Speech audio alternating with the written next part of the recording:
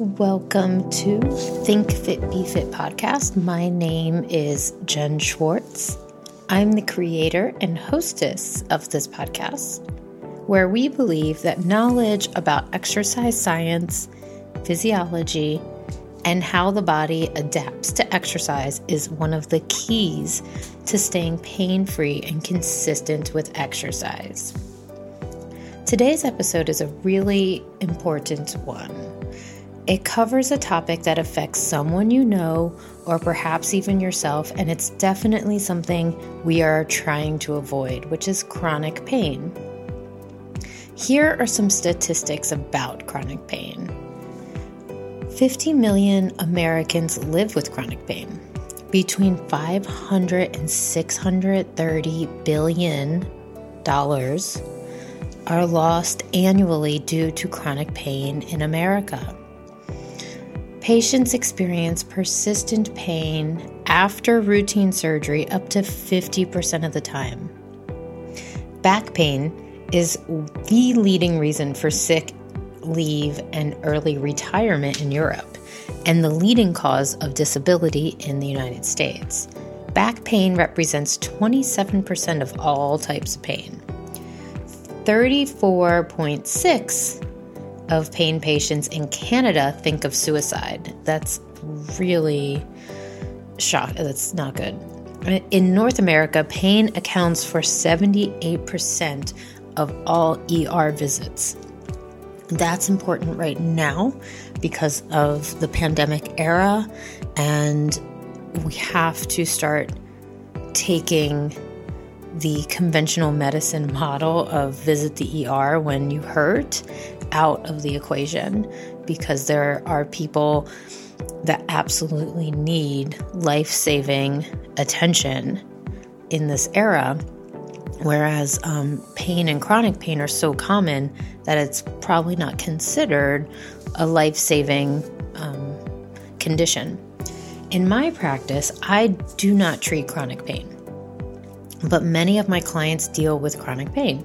My practice of muscle activation techniques and exercise and active recovery, holistic wellness is more focused on becoming more resilient, and we work together with the client to treat muscular imbalances that may be related to the symptoms that they experience. This is different than physical therapy, which my guest today, Jen De Lorenz, an independent physical therapist in Alexandria, Virginia. She actually works with me, and she's an expert in essentially explaining pain. And she represents a new paradigm in physical therapy, which is what we're talking about today. In my podcasting professional opinion, that conventional medicine as it is now is ineffective at solving chronic pain. This is because they look at the wrong medical paradigm with the wrong delivery model. This is my opinion.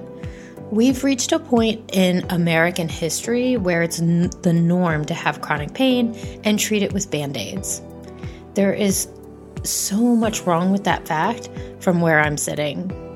A new way of working with physical therapy and is what we're talking about today. So some of the topics we are covering: pain as an experience, which is so much more than just the biology; how the environment around us can influence pain. We cover the 4 main pillars of health for getting out of chronic pain, essentially.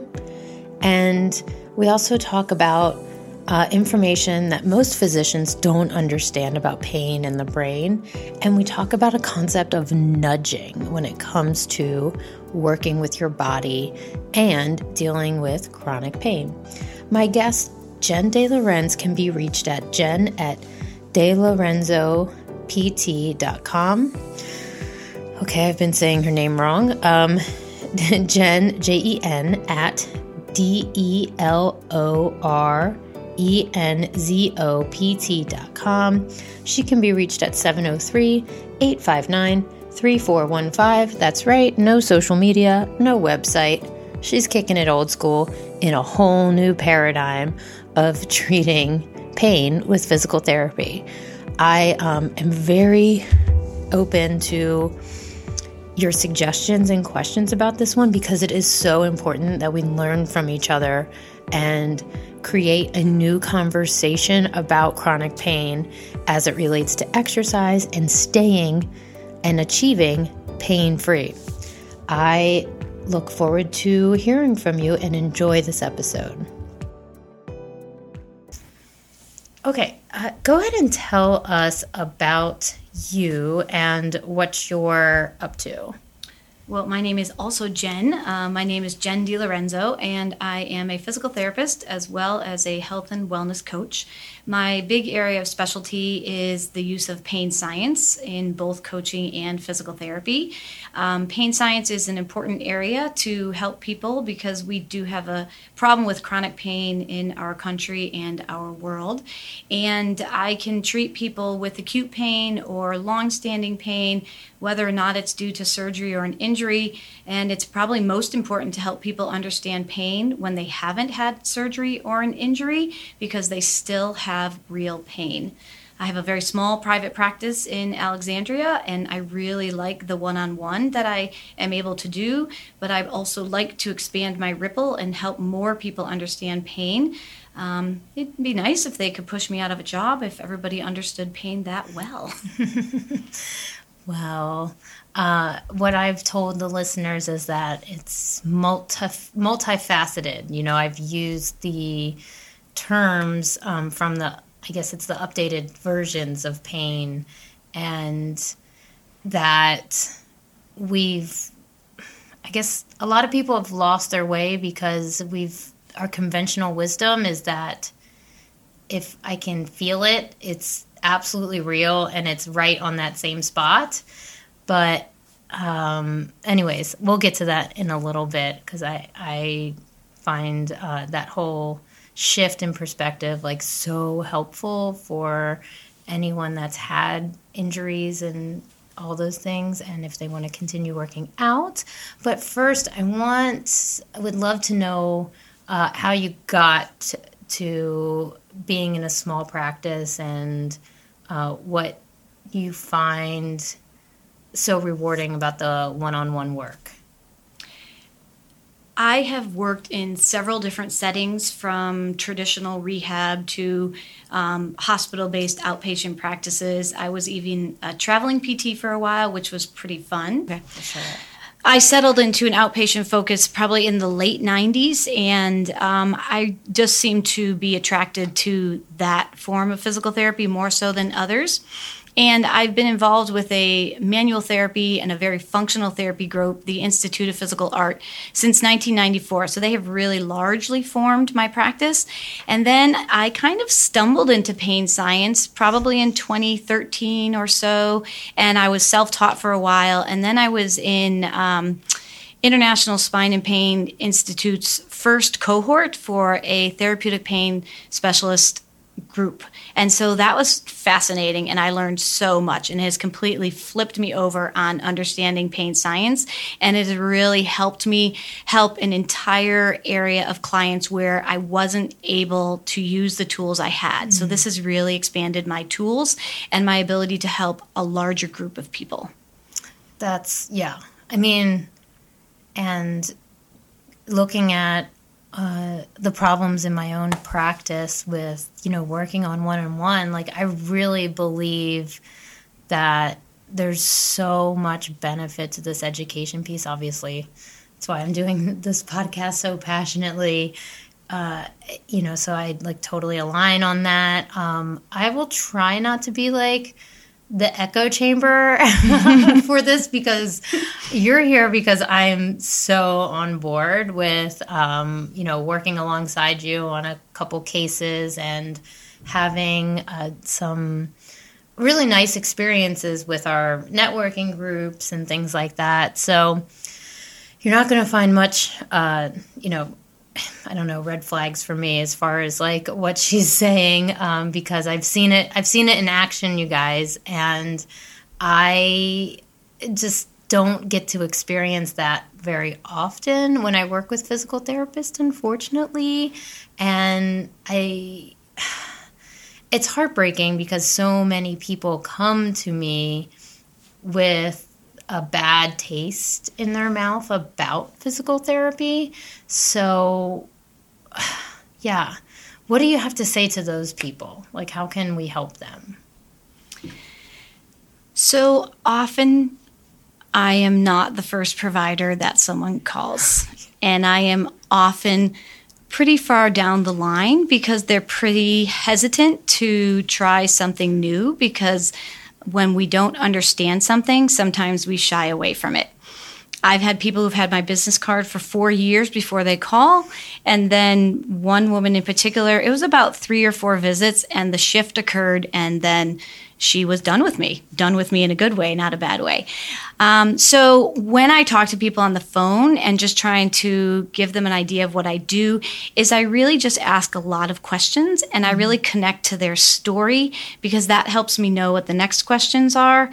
And I help them understand that they haven't done anything wrong, because unfortunately, when some medical providers don't know how to help a client, they end up intentionally or not kind of blaming the client. And it's really just that we all have a different skill set. I am lucky enough and fortunate enough to have this pain science skill set, so I can help a group of people that haven't had the fortune of working with a clinician who understands pain in the same way. And we are getting more and more people that are understanding it, more PTs, more physicians, more psychologists. We just need to get it out there more and more. And my biggest thing is to treat everyone as a human, and their story is unique. There are similarities and similar concepts, but it's really important that everyone know that their story is unique. And more importantly, all pain is real. We have never scanned fake pain. Ooh, that's interesting. Hold on. Can we go back to that never scanned fake pain? Sure. I've never heard that phrase before. I can remember when I was taking the therapeutic pain specialist program, and Adrian Lowe was the director of that program. And I remember when he said that, and it really made me stop and think, because how often have I had clients say that people think they're faking it, people think they're milking it, and in the workers' comp world, it's that they're malingering, when really we can see pain on fMRI or brain scans. We used to think there was a pain area in the brain, but actually we have 9 different parts of our brain that have the potential to participate in any pain experience. And so for clients to know that what they're experiencing is real, even though we can't trace it to a tissue, is really important and often gives them a lot of hope that they can have their symptoms addressed and improved. And so it's really important. I stress that to my clients. Yes, you have pain. It may or may not be from a tissue, a bone, or a joint, but I believe 100% you have pain. An easy way to understand that is thinking about environment, because our environment impacts the amount of pain we experience. So think about if you sprained your ankle while you were on vacation, having a great time, you still had 5 days left of your vacation. Do you think your ankle would have the same level of pain as if you sprained your ankle in the exact same manner in a job you hated? Your boss was always yelling at you, and you just didn't know how much more you could take of that job. So, yeah, the hypothesis is no. The potentially having this happen on vacation might set you up for a better healing process? I'm not going to say healing process because the tissues still need to heal. We can impact healing effectively or less effectively, but the experience of pain, because pain is, we don't have pain receptors, we don't have pain signals. Pain is an experience created by the brain in response to real or perceived threat. And so there's a bigger threat around a job that you dislike, around a boss who's always angry with you, versus being on vacation where you still want to be able to get out there and make the most of it. So our environment affects our pain experiences, and it can impact healing, but that's kind of going in a different direction. Okay. Yeah. Wow. So it sounds like we need to help some physicians better educate their patients. Like, that's one of the main tenets of this way of doing physical therapy, right? I don't know the best place to start. We do need to educate physicians. We do need to educate the community. We do need to keep educating the PTs and the OTs. And another really crucial group is the psychologists and social workers, because we work from what's called a biopsychosocial model, where the biology is where we've tended to be for the last 3.5 centuries. But there's so much more to pain than just the biology. So the biology example is like when you touch something hot, and we believe that touching something hot injured that particular point, like that tissue. Is that the biology piece? Yes. So when you touch something hot, Yeah. if it's hot enough to burn the skin, then yes, you have injured it. You can touch something hot and not have an injury. But yeah, the bio is the anatomical and physiological structures of the body. And did they have damage to them? Did they have a surgery?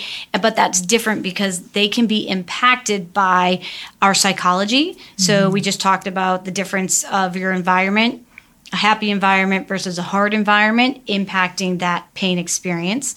And we also have to look at the social factors. So we know that children that grow up in a home with one or more parents who experience chronic pain, they have a 40% more likelihood of experiencing chronic pain themselves. Oh my God, my eyebrows just shot up. Just because of their environment. So the social piece is huge too. And so that's how I treat my clients. And sometimes we need to bring in other people. Sometimes they need counselors. Sometimes they need trainers. Sometimes they need nutritionists. But there's so many different pieces that we need to consider. And I often actually give my clients puzzles, and on one side, I'm having them write down the potential contributing factors to their pain, and then on the other side, I'm having them write down things that they can do to reduce their pain and take ownership and control, so that they can see it's never one thing. We want it to be easy in one thing, but it's not. Yeah. I try to gauge where people are on that scale when I first meet them, so that I know if it's an appropriate place to refer out, or how am I going to convince them that their body can change under these circumstances, you know? And I do. Okay, so back to something I think is really important. What are when you talk about reaching out to a bigger audience and teaching, can you let us know what institutions or associations you're involved with, so I know where to send people for good information? Yeah, so I do some online pain science education training with a group called Evidence in Motion, and they used to be part of International Spine and Pain Institute, but they kind of merged into one company in January. So both of those names are out there. Okay. And Adrienne Lowe is probably the biggest name in that group. But that's where most of my pain science training comes from. I've also taken some courses from the NOI group, and that is David Butler and his group. So there's a lot of good key players out there. Most of mine comes from Evidence in Motion. Okay. And then when do other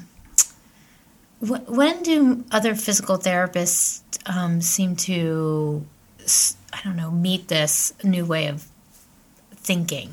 Like, when did this start? When did this whole movement start? And do people seem to get exposed to it through the national PT organizations, or is it from like a lot of self-study, or is it, more of like a merge from the coaching fields?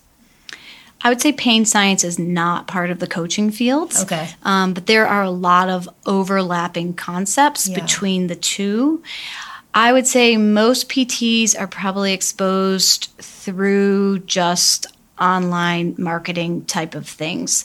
And Adrian, and there are more and more pain science presentations at our national conference, and they're also becoming part of occupational therapy conferences, which is great. At the APTA, or the American Physical Therapy Association conferences, it is really fun and energizing to see because Adrian's talks just absolutely sell out. They're not technically sold, but they have had to bring screens into the hallways of the conference centers because he has hundreds and hundreds of people that are wanting to get this information. That's amazing. Yeah. Well, that's nice to hear.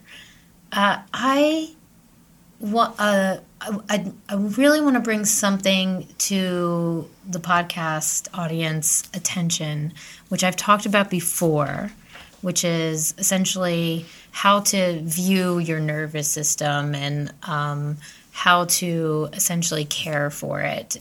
But before we do that, I wanted to ask about your continuing education outside of this stuff, because you do even more than, any PT that I know as far as continuing ed. So I've heard you talk about vitamin D and sleep, and can you give me a little list of the last 2 years of stuff? I spent probably about 10 or 15 years really diving deep into the Institute of Physical Art, which is functional manual therapy. And so that is a really soup to nuts approach to assessment and posture and body mechanics and manual therapy and neuromuscular reeducation. So it is a fabulous, fabulous program that I use to this day, and I'm still very in touch with that group. In addition to that, I think it was in 2014, I got my first coaching certification through Catalyst Coaching, and from there, with the same group, I got a master's in coaching. And then in 2017, there was the very first national board certification for health and wellness coaching. So I'm pretty excited that I was in that group. So it just blends so nicely. The manual work blends beautifully with the pain science work, and we can accomplish all of it better with the coaching background. And within pain science, sleep is a very big part. It's one of our 4 main pillars. The other 3 pillars are goals, education, and exercise. And so I have really become obsessed with sleep, and there's so much we can do. For good reason, yes. And I would have to say, I don't know this guy at all, but Matthew Walker's book, Why We Sleep, is fabulous. And the other person I have learned most of my sleep stuff from is Dr. Sasha Gomenak. And sleep is huge. So sleep is a big piece for me too. Yeah. No, that's a subject I haven't been able to get into huge with the podcast. I've talked about. We can. Yeah, we totally can. I use the term active recovery very often to signify these intentional acts of helping your body have a good foundation of, efficient activity. And geez, there's so many directions we can go in here. We talked about the other day, I'm drawing a blank because I'm so biased towards this caring for the nervous system thing. We were, I'm really interested to know how big this telehealth thing is going to be for this pain science. Is it the perfect way to deliver this medicine, or would you rather be in person to deliver it? I still would rather be in person. Yeah. However, much of the content can very effectively be done through telehealth. Yeah. So if we look at pain science education, we have 4 main pillars, which I mentioned before, but they are education. And if you think about, I often will tell a client, if if they come in and they're an accountant, I'm like, how would it be if we switched jobs for a day? And you had to go do all my PT clients and I had to do your accounting. That wouldn't go well for me. I would be stressed out. I would be anxious because I don't understand what I would need to do as an accountant. And so it's the same with pain. So the education piece is so important because if you don't understand pain, how can you effectively treat pain, whether it's yours or someone else's? And so the education piece can very easily be done through an online forum. Exercise, yeah, there's a fair amount we can do online. Sleep is largely also education and coming up with different strategies and, changing their hygiene or considering some nutrition things. There are some very interesting hands-on things that can be done to enhance the airway for sleep. So that is manual. And then goals is our other pillar. And yeah, we can do that online very easily. Now, manual therapy has a definite piece with pain science. Some clients aren't ready for it. If their nervous system is way too ramped up, we can actually flare their symptoms and cause an increase in pain if we do that too soon or too aggressively. But then the other side of that is that we can use the touch of the shoulder, the knee, or the foot to actually calm down the central nervous system. So there is a definite piece. And Adrienne has a brand new book about pain, the use of pain science in manual therapy. And depending on what your audience and how savvy they are in this area, there is a perception that is a very inaccurate perception that all pain neuroscience education is talking and teaching patients, when really we have research that says just educating patients doesn't help. What's really the gangbusters combination is the education with exercise. And we refer to the program as PNE Plus. So we need those 4 pillars, and then we have a list of 20 plus other areas that we need to have the option to address depending on the client to get them where they want to be. Okay. Yeah, that answers that. What can we go back to what a ramped up nervous system is? Sure. Yeah. Can we combine this with a story? Yeah. Oh, yeah, we need stories. Yeah. Okay. So I'm going to tell you a story about how your nervous system is like an alarm system on your house. So this is an interactive story, Jen. Okay. Jen, if you stepped on a nail, would you want to know about it? Yes. Why would you want to know that you've stepped on a nail? Because I know I need my foot. I need it to function, and I don't want it to bleed or be exposed to infection. Correct. So in this case, you will experience pain, and in this case, pain is protective. A lot of times people think that pain is always bad and pain is negative, but pain really is protective. Oh, yes. Yeah, totally. So how do we get to the experience of pain in the nail in the foot? You have 400 nerves in your body, and if we laid them end to end, it's 45 miles. So living here, I really think about this stuff, and I think that is fascinating. I do too. And just yesterday, my son actually asked me a question, which was fascinating because he's heard this so much before. He's like, 45 miles, Mom? And I said, yeah, buddy, we could lay you down and get you to Baltimore. Yeah. And he really was fascinated by that. So it kind of gives you an impression. And all of those 45 miles of nerves, they're all connected like one big highway system.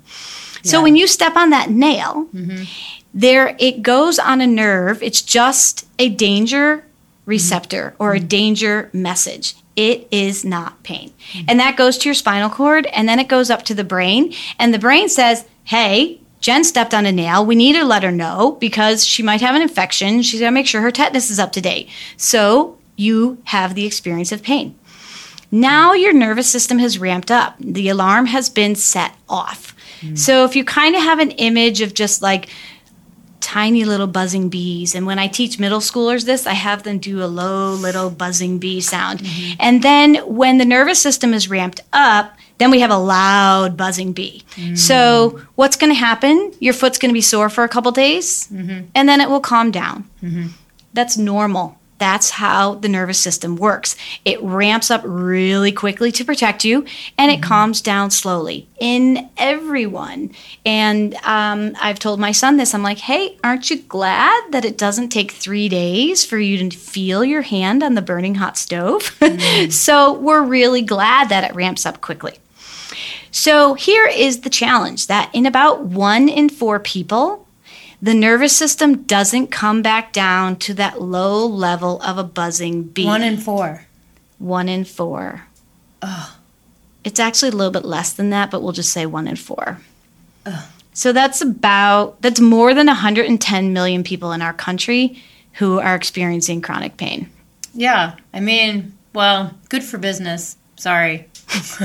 Well, I do like to tell my clients I want them to fire me because that means they're doing well.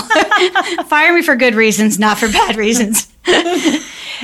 So if it stays elevated and we have the loud buzzing bees, it takes less to trip the switch. So now I usually have visuals. So we don't have visuals here. So I'm going to give you another example of what that elevated system looks like. Let's just say that you have a house alarm and you want that alarm to go off when a brick hits the window, right? So what if somebody messes with the sensitivity of your alarm system and the alarm goes off when a leaf hits the window? So there's a whole lot less room for life and error to happen when it's going to be going off with a leaf versus a brick. And so that's what it's like when somebody has a sensitized nervous system. Everything's disrupted. Their attention to like how they go about their day. Absolutely, it can be. So it depends because everybody's different and their pain experience is unique. We had talked earlier about 9 different parts in the brain being... Not in the podcast in general. We talked earlier, right? No, today I said there's 9 parts of the brain that can participate in any pain experience. So for some, if the motor coordination part of your brain is stuck, we call it a pain meeting, then you can have soreness and pain in your muscles. And if your memory part of your brain is stuck in the pain meeting, you can have issues with memory. So it's unique to each individual how that will play out. But yes, it can definitely impact many different areas of your life. So the pain meeting, that's a good analogy. So people having an analogy is part of this process, it sounds like. We have so many stories. Yeah, we used to have 13, but I don't even know how many we have now. And the stories are great because we need review. You need to hear them more than once. Like I will tell them the story. I will use visuals. I will ask them to go home and tell a family member and come back to me with questions. And, if they have a flare, I can be like, the bees are buzzing louder or, the leaf hit the window. We need to get it back down to tolerate a brick. So having those metaphors really can help them understand these complex neurophysiological concepts. Does having a metaphor potentially disempower the story, like how people create these memories and how the memories become, stronger? And do you think a metaphor can disempower that process and help people get to the other side of pain?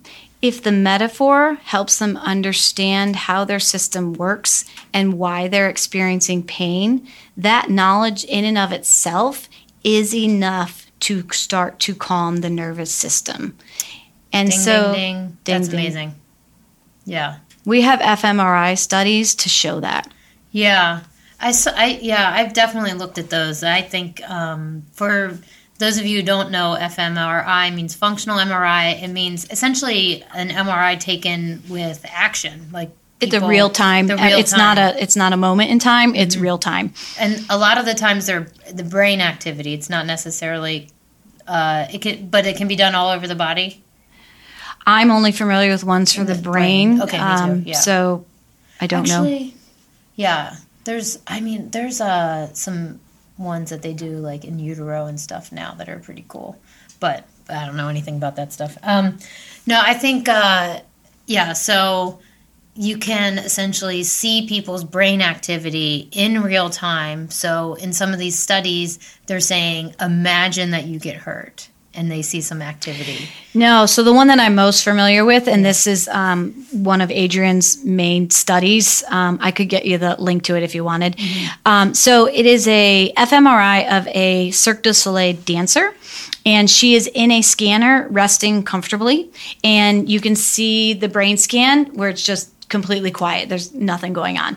And then they asked her to do something called a pelvic tilt. It's just, rocking your pelvis back and forth. And for her, that was a very painful experience. And you could see the brain just light up on this fMRI scan. And so it's just so many different red blobs. We just call them red blobs. Sure. It's just areas of the brain that have been activated. And so they go through and they do a 15 to 20 minute pain education session with her. And then they have her redo the same exact movement. And it blows my mind still, all these years later, how much calmer the brain's response is. Yeah. So I show that slide to clients. I have them take pictures of it so that they can, in fact, understand the power of education and knowledge. Yeah.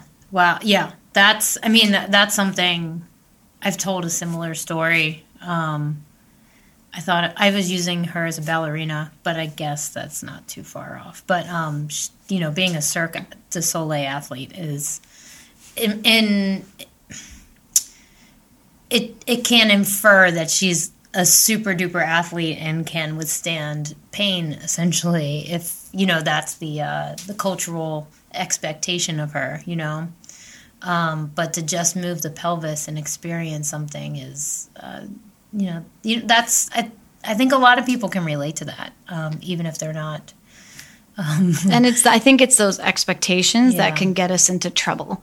If she didn't have that expectation, now we're just talking, theoretically. Yeah. But if she didn't have that expectation, maybe she would not have pushed through and past what her protective pain system was telling her, and she could have nipped whatever situation it was sooner. Was it overtraining? Was it, too much pressure from her employers? Was it she had personal stuff going on at home? We just don't know. Okay, yeah, that's where my head was going, because I think that's something the everyday exercise enthusiast should understand. That there is... it's not just a made up thing that, we're saying, oh, be careful in the gym, or be careful, or be gentle with yourself, and listen to your body and listen to your intuition. Because that's where my hope is that people are now. We're giving them precautionary information about taking care of their body, not necessarily pointing, I'm not wanting people to self-diagnose their pain, or just say, "Oh, it's in my head." I think that's a big gray area for this particular, medicine, right? Okay, so 2 comments. Yeah. First, I would like to respectfully try not to have people use the phrase, the pain is in your head. Yes. Because it has a very, very negative connotation to it. And it kind of connects to, you don't believe me, I'm making it up. So again, all pain is real. And while technically 100% of the time pain is an output of the brain, that's not where we feel it. We feel it where we feel it. And so if somebody is having pain and we can't tie it to a structure or a surgery or an injury, their pain is still real, and we just need to dive a little bit deeper and help them figure out what the source is. So that's my first thing. And then my second thing is we have a phrase, especially for that athletic population, and in particular the weekend warriors. Do you have weekend warriors that we work with? Sure. Yeah. Weekend warriors, I would say people that go out on the weekends and exert themselves to try and make up either for their lack of enthusiasm during the week, or their lack of activity during the week. Right. And so overcompensating somehow, yeah. The nervous system hates that. Uh-huh. And we have a term for it. We call it a boom and a bust. So you go, uh-huh. and then your system crashes. And then you're good to go. And then Friday, Saturday comes again, and you go, and then you crash. So that's not ideal for any of us. If you have a nervous system that's running at a nice low-level buzz, you're going to tolerate it and endure that better. But if somebody that already has a ramped-up nervous system, that is really a recipe for disaster. We can have people flare themselves significantly by doing too much. The opposite is also true, because there is this incorrect understanding that if you have pain, you should stop. And so when we stop any and all activity, we're actually feeding the brain information, and it thinks, oh, this is the right thing to do. And so it may choose to give you that pain experience even sooner and even sooner. And it's a great story from Joe Neese, and he described it as if you have a child having a tantrum, you wouldn't give that child a piece of candy. Well, if you're experiencing pain and you stop at the first experience of pain, then you're actually telling the brain, oh, this was the right thing. Oh my gosh. So I like to describe it as if you're running 5 miles and you feel pain and you stop, your brain's going to be like, oh, okay. So next time you go run, your brain's going to stop, give you pain at 4.5 miles, because then you'll stop. And so we have to actually do a mixture of not avoiding and not booming and busting, and we call it nudging. So just understand that hurt doesn't equal harm. You can feel sore and still be safe. And so we want people to nudge. So if you're running 4 miles, so that's great. Maybe next time you run 4.2 miles. If you feel a little discomfort, kind of think through it. I'm sore but safe. This is a normal run. We're going to go another 2-3 minutes. So we really want to be nudging the system into confidence and challenging it a little bit so that you can kind of reset and move your goal further and further. Interesting. So you can reach more and more. It makes me think that the pain experience, even at my level of understanding it, is so much more complex and complicated than I even assumed, let alone... oh my gosh, every day I realize I don't think I know anything about pain. Because there's I've got 2 things that came up. They're not tangents, I promise. One of them has to do with a neuroscience class that I've taken about 3 times, and it was in a slightly different variation each time. And he came to the class, the author, the presenter, with the idea that when we exercise, we can design exercise with the entire nervous system in mind, meaning and looking at the nervous system as these different components: the mind, the brain, the esoteric, or the enoteric. Enteric nervous system. Enteric, yeah, I say esoteric. The enteric nervous system, and what it means, what happens as a result of healthy exercise or a boom and bust experience, or or too many overexposures in a way. And yeah, it just made me think of that, and like how many different variables and outcomes you could put into this, storyline, if you will, like how this pain experience unfolds. That's really interesting, because it just made me think of the physiological wall that we talk about in fitness. Like, you got to push through, and same with the sauna. Sauna is a great example because they can like measure this stuff now, and like the heat shock proteins. And there's a specific point in your experience inside the sauna where, just like exercise, you're pushing through that physiological wall, and then all of a sudden you've got these, cascade of chemicals and hormones that are going to reward you and build up your resilience and your tolerance with them. And oh God, my brain just kind of exploded on the table, guys. Sorry. The second thing is I have like a really strong sense of justice sometimes. Like I get really, shocker, soapboxy, and I get so, what is the word? I get annoyed. I get, controlling. These are not good characteristics. These are not things I'm excited about. I get anxious when I see people doing the wrong thing. And sometimes that trigger comes from when I see people like taking over-the-counter NSAIDs or trying to decrease their pain signals or their pain experience and their inflammation process. And I don't know, how much does that play into somebody's historical context of the pain experience? Is that too big of a question? I think that they are doing what they think is best for themselves, given the knowledge they have. I need to remind myself of that too, because I get so fired up about that. I'm like, why? We could say the same thing about people that eat at McDonald's every day. That used to be my thing. Maybe they don't realize. Yeah. And Brene Brown, we've talked about her. I love Brene Brown. She talks about something called positive intent. Yeah. And I have really tried to kind of frame things that way because, trust me, there's a lot to get aggravated about in the field of physical therapy. And I love physical therapy. And those of you who have had people that have not believed you, I'm just going to apologize for the field. Yeah. But I like to believe that we and our other fellow clinicians are putting our best foot forward with the information and the knowledge that we have. But that even makes it more important to spread the ripple and get the knowledge out there. Yeah. The 4 pillars and this ripple are kind of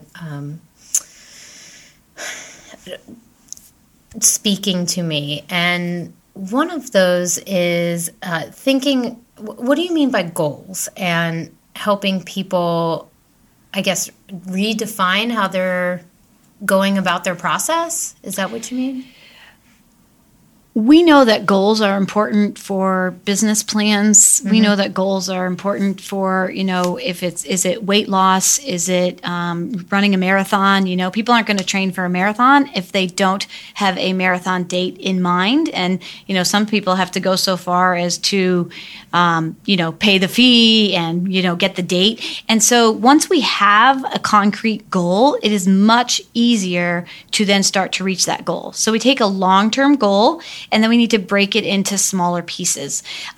We refer to something called SMART goals. And so we want the goals to be SMART, which the S is specific, the M is measurable, the A is attainable, the R is relevant, and the T is to have a time frame. And so maybe an example would be is, if you wanted to lose 50 pounds and you want to lose it just so you can look good at the beach for 3 days, that might not be all that relevant. And if you want to lose it in 2 weeks, that's probably not reasonable. If you want to lose it in a year, that's also just too much of a discrepancy. And so considering all these pieces as you're setting a goal is important, whether it's for fitness or business. And it's also important from the perspective of pain. We really want people to understand that despite the pain, I can. So yes, our goal is not to get you to 0 out of 10. And I don't ever use that measurement anyway. Our goal is that, you know what? I can take my kids for an hour hike. I can still get my kids ready and I can run that 5K. And yeah, I have some pain and soreness, but now I understand that pain doesn't mean I'm damaging anything. And I have this whole toolbox of things I can do to calm my nervous system down and create a better experience. And more often than not, what happens as they increase their function and their knowledge, their pain starts to calm down. Because a reminder that pain is an output from the brain based on perceived or real threat. That's the when I first did a pain science solo cast, you guys, I was just reading off of textbook, basically.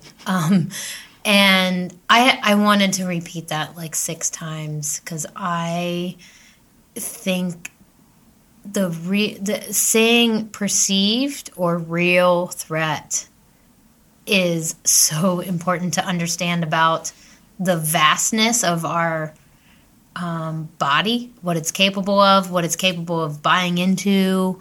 I mean, even if that could apply to anything, like going to the dentist, or because if you think that person is a danger and you don't feel safe with them, even though they're completely safe and sterile and gentle, you could have a totally different experience with that belief, right?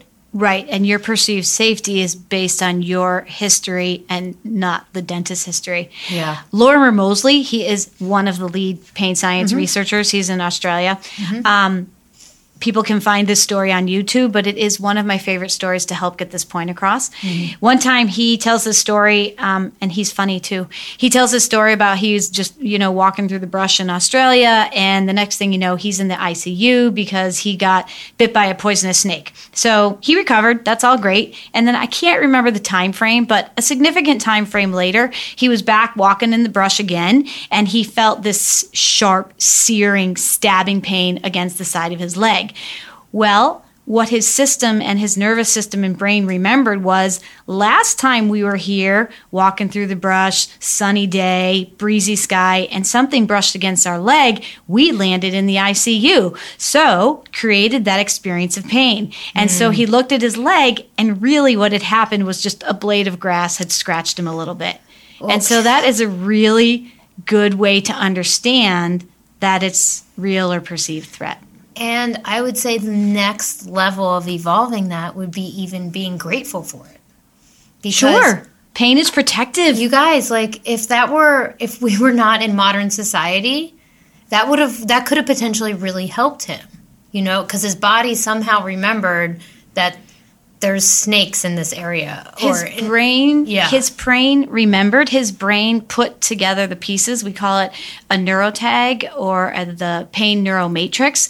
So your brain has to make very quick decisions. So if it has a few pieces, it will fill in the blanks. And the way I describe this with clients is I ask them to tell me one of your favorite foods that your mom made. What is it? Oh, potato latkes. Potato latkes. So as I say and you say potato latkes, can you almost see your mom cooking them in the kitchen? Yeah. So now we know if we had an fMRI, the vision part of your brain has probably lit up. Can you almost hear the sizzle of them frying? Definitely the fry. Yeah, that was the first thing that came to mind. Can you smell them? Can you taste them? Yeah. Are you having an emotional reaction to your mom's latkes? Right? So we had one piece of information, latke, and look at all of the blanks your brain filled in. And when it comes to pain, sometimes that's the brain filling in the blanks to protect. Its job is to protect. Sometimes it does too good a job, so we need to help calm it down. So in the other way, that would the other direction that would transpire would be, let's say, I hurt myself deadlifting somehow, or I hurt myself. Something happened during a deadlift, meaning after I put the bar down, something didn't feel quite right in my back. So then every time I step to that bar, I'm potentially building this story and this historical context. And now, do you think that changes the strength of the tissue even? That's where I'm going with this. Do you know what I mean? Could that change the way that our body lifts the bar? Could we just have a compensation mechanism based on that story?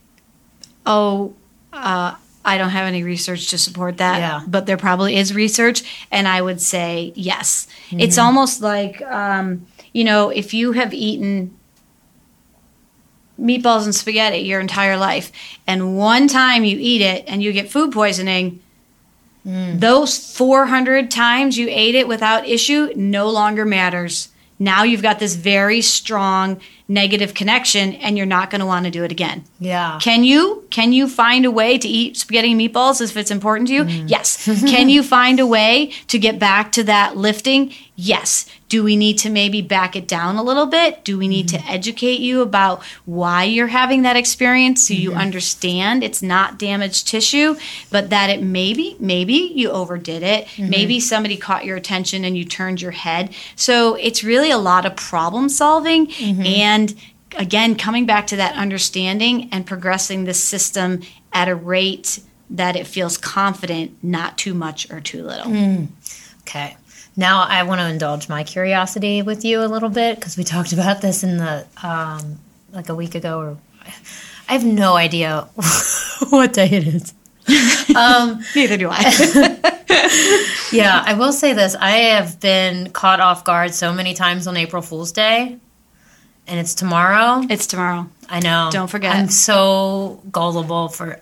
God, people come after me. Don't accept anything from anyone tomorrow. I'll try to stay off. Good day for social isolation. Yeah, it's a good day. And so this is where I use isometrics because I think it's worth when I'm in. So if I'm taking that deadlift person and into, let's say, a new phase of their workout, and my job is to help them with their goal, which might be some number of deadlifts or a number of pounds that they want to lift. And so I would instruct them to practice maybe the most, what we could identify as the riskiest part of the deadlift, which might be the bottom for them, which a lot of people it is because they're, the length tension relationships are not favorable to Correct. a lot of tissues. And so we would have them practice. I would have them practice at the bottom, and meaning like they just pull the weight without moving, and then they let go. And in theory, do you think that could help people with, I guess, a smart goal in getting back to a certain amount of exercise or a certain volume of exercise after they've had a pain experience? Are you using the same weight? No, I mean, that's a tricky question because if you ask someone like me, 5 pounds is never 5 pounds. 5 pounds, it depends how far it is from the axis. That would be true. Yeah. So let's take this person who has a consistent deadlift for you, and they had this experience, and you want to train their isometrics at that low point. Yeah. Are you going to use their last greatest weight? No, well, I would have them focus on the internal torque generation first, meaning like how much they can ramp up their muscular system in that position. And then if we were going to actually lift the weight, I would change probably one or two things about like either the weight or the starting point. I think it's a big, especially now that we're all focused on home exercise, I think it's really inappropriate for most people to pull deadlifts from the ground. Like, when I do a deadlift at the gym, I miss you, Jim. GYM or JIM? I'll take either. I'll close my eyes if it's JIM. I'll pretend there's weights. No, even when I'm there setting up a deadlift, I'm 4 inches off the ground because I just don't think it's appropriate for most people and their length tension. So I'm really biased towards setting people up a little bit higher and teaching them a safe lift. So probably not because I really like tweaking those things and showing people how smart I am. So, well, you are smart. I like the tweaks. Yeah. And I think that a couple other things to consider in addition to what you're doing is if you like that 4-inch off the ground, for somebody who's trying to come back after whatever the incident was, maybe start them at 8 inches. Do that for 2 or 3 times and then go down to 6 inches or however, just we call that kind of a graded exposure. So we want to get them back, but we need to build their confidence at a slightly less challenging level.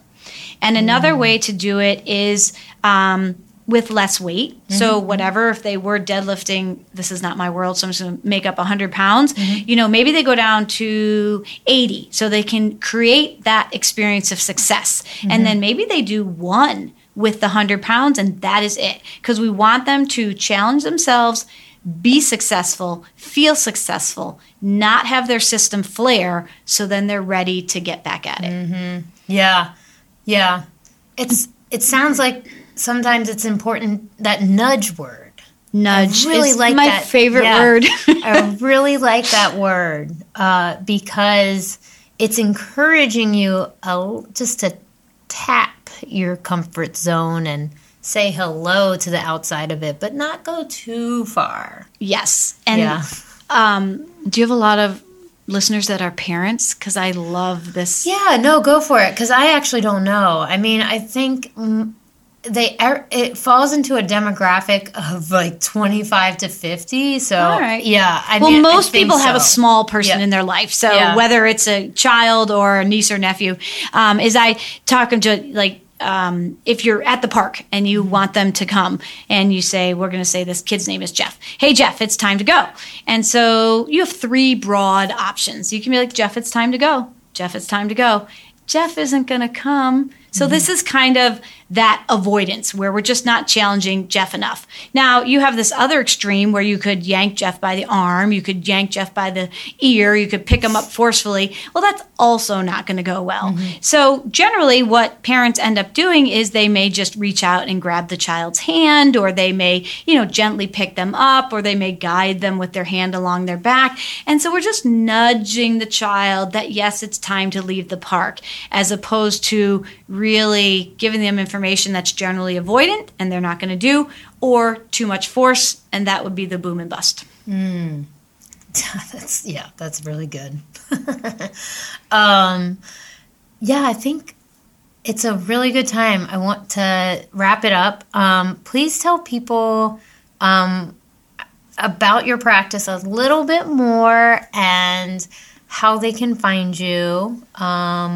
Let's see, what else? And what is, I like to ask like one generic question. What is the most frequent phrase that you use with your patients? Well, I just learned that today. So I have a very good friend. Sign your new waiver. Yeah, right. I have a very good friend, and she met my brother who lives in Seattle, and she was very entertained because both of us say, I am curious. And I didn't realize that I said, I am curious. But when I am talking with people and I really want to dive deep into their story, and apparently when I'm talking with friends too, I often will say, hey, I'm curious. Could you tell me? And so today I did it when I was walking with her, and I realized, oh my gosh, I say it a lot. And I don't really know. I'm curious. Why? It's an invite. I got it from my brother. He lives in Seattle. Yeah. So anyway, invite. I like it. I think that might be the phrase that I didn't realize I use all the time. Yeah. Yeah. I using curious is a good way for me personally, to shield my face from saying anything else. Because sometimes I just give a face and I'm like, what? Oh. and podcast listeners, I talk on Instagram on the stories all the time, and I just like put the camera right in my face, and I'm always like making faces. So there's the face. Yeah. And like, when I was talking about my triggers, I got a hand thing, and so I've actually started using that word curious to try and, it's like my own cue to not be triggered by someone. I'm curious and I wonder so that I can learn more about your story without judgment. Yeah. Because it's not my story to judge. And that's, do you think that's a natural thing of your personality? Because I think you're, we're taking a skip over to the spiritual word here. You're a Libra, right? You're an October person. Yeah. So, like, do you think that was a natural thing of your personality, or was that like a coaching technique? I think that's largely from motivational interviewing, which is a big part of coaching, and it's part of the pain neuroscience. I also think it's part of my natural self. I've just gotten better at it with the coaching and the pain science. Yeah. Okay, so tell us about your practice. What type of people are you working with, and how to get a hold of you? Okay, so right now it's online, so I've dropped my rates by 30 to 35%, and I'm doing a fair amount. People are choosing between 30 and 50-minute sessions, and if you require largely manual therapy, we might need to rethink it.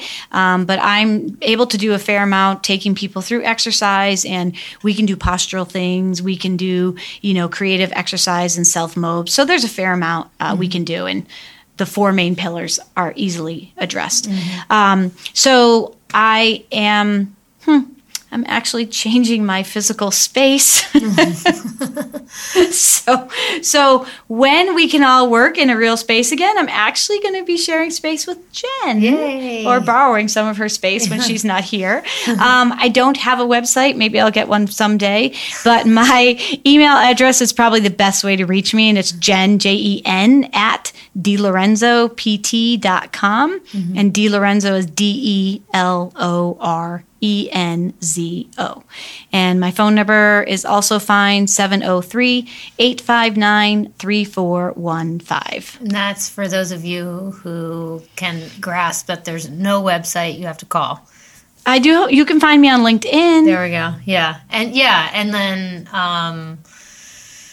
what about what type of people end up, do you have like a typical type of patient, or I get such a wide variety. That's what I figured.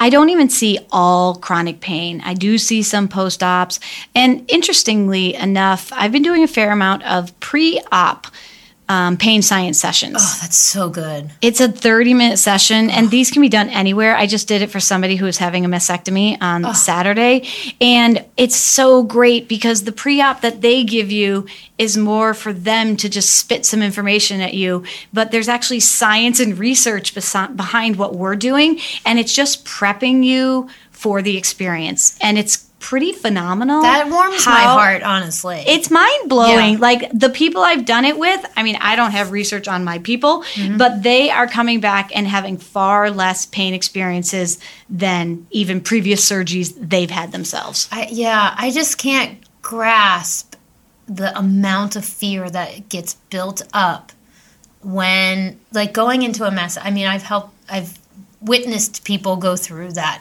long process of mastectomy and implants and lymph nodes, and if we're referring to cancer treatments, and it's such an identity crisis. It's just that warms my heart to know that there's another way out there, because I just feel like so many patients get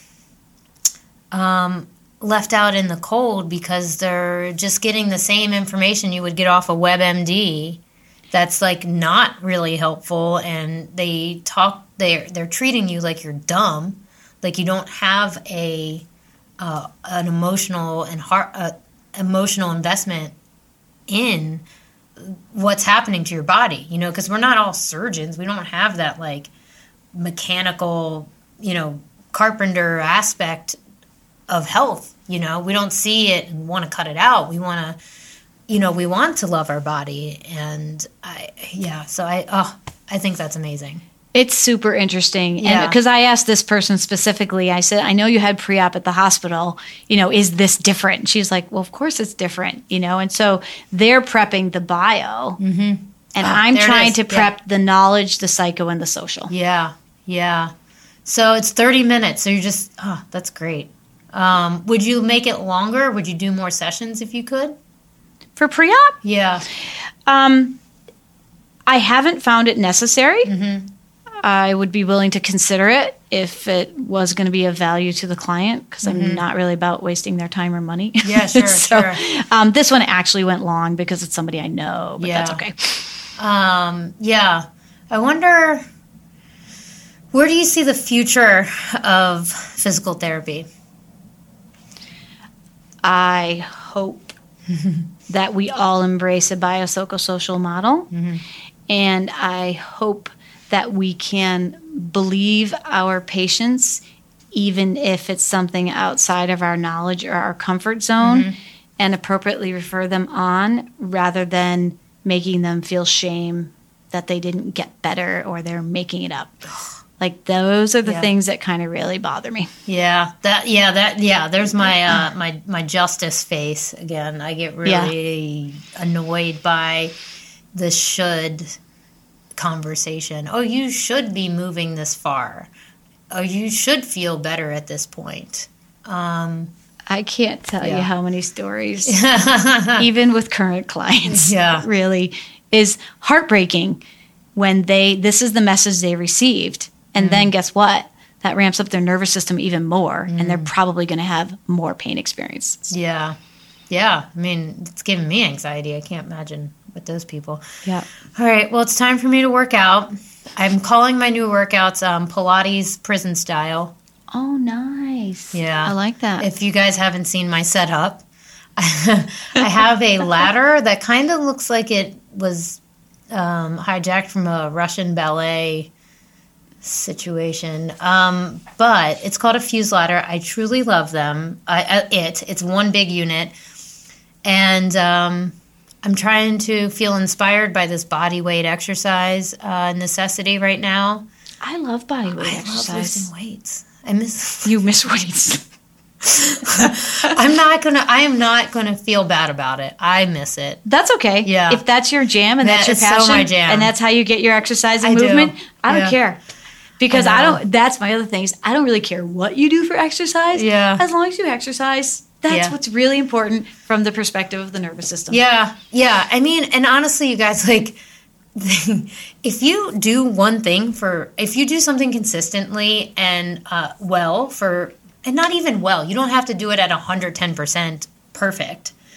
If you do 3 months of consistent exercise, like, your body will change if it's a novel stimulus, and at the end of the day, if you do it with intention and you do it with I guess 1, optimism too, and then 3, with some room for learning and forgiveness for yourself and self-love, you will have success. And no matter, to me, like, unless you over-define success and your goals aren't smart and they're not timely, then you're just, setting yourself up for a fumble, really. Then, yeah. And make it exercise you like. Oh, yeah, of course. You gotta fun is important. I've tested that I've tested that a few times. And, I don't know. Mostly, I've got a lot of bratty like tendencies sometimes. Like, no, I don't want to do that. So, like, I'll make myself do something to see if I like it, to see if I just made up my mind prematurely. Yeah. Sometimes that's the case. That's true too, right? Yeah. We don't know if we're going to like something unless we try it. Yeah. So, I've tested that waters to see if I could get the intended results and not enjoy it as much. And I totally agree. You have to enjoy. You have to find the flow state in something, whether... I think it's fun that you've tested it. Yeah. Because now I'm going to tell people. Because I exercise because I have to. I had this one client once. She's like, I hate push-ups. I said, okay. Yeah. Can you give yourself permission to not do push-ups? There it is. Yep. Yeah. Oh. Okay. Yeah. Like 2 weeks later, she was a coaching client. Hey, guess what? I'm doing push-ups. I said, really? Yep. And now she loves them. Yeah. And like intellectually, I understand that. But when you apply it to yourself, it's difficult. for sure. Like there's, I did it with, I definitely did it with squats, because I had made up my mind that I didn't have the knee strength to do it. I made up my mind that it could be dangerous. It could impede on my everyday functional activities. I made the excuse that I didn't want to do it by myself. So anyways, I focused on squats for about 1.5 years, and then I ended up loving it. And so your beliefs impacted your reality. Yep. Mm-hmm. And beliefs about pain. I'm circling back. Mm-hmm. Beliefs about pain. It was about pain because it was about my knee. Impact pain. Mm-hmm. So thoughts are things. That's a whole nother podcast. All right. That's a perfect place to end. Thank you so much. Okay, guys, thanks again for hanging out this long. I invite you to check out impactyourfitness.net and, of course, join the newsletter and get all kinds of updates and thinking tools and offers on learning from me and with me. I'm also really excited to bring a affiliate product to the podcast so that you can support the podcast and your health. And that product is called Ruvi, RUVI. And this drink is actually just freeze-dried vegetables and nothing else. They have 4 different blends.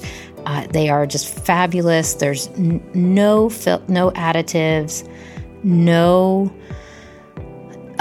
gluten, no sugar, and when you purchase them, you are supporting the show. So please head on over to impactyourfitness.thrivelife.com/Ruvi, RUVI. Link is in the show notes. And with your first purchase, you get the cutest and adorable shaker bottle. So that's, for me, like that always kind of gets me. But, I love all things health and fitness and healthy, high quality product. So that's why I get excited about it. Anyways, thank you so much. And I hope you enjoyed that conversation. And there's more to come. Have a great week.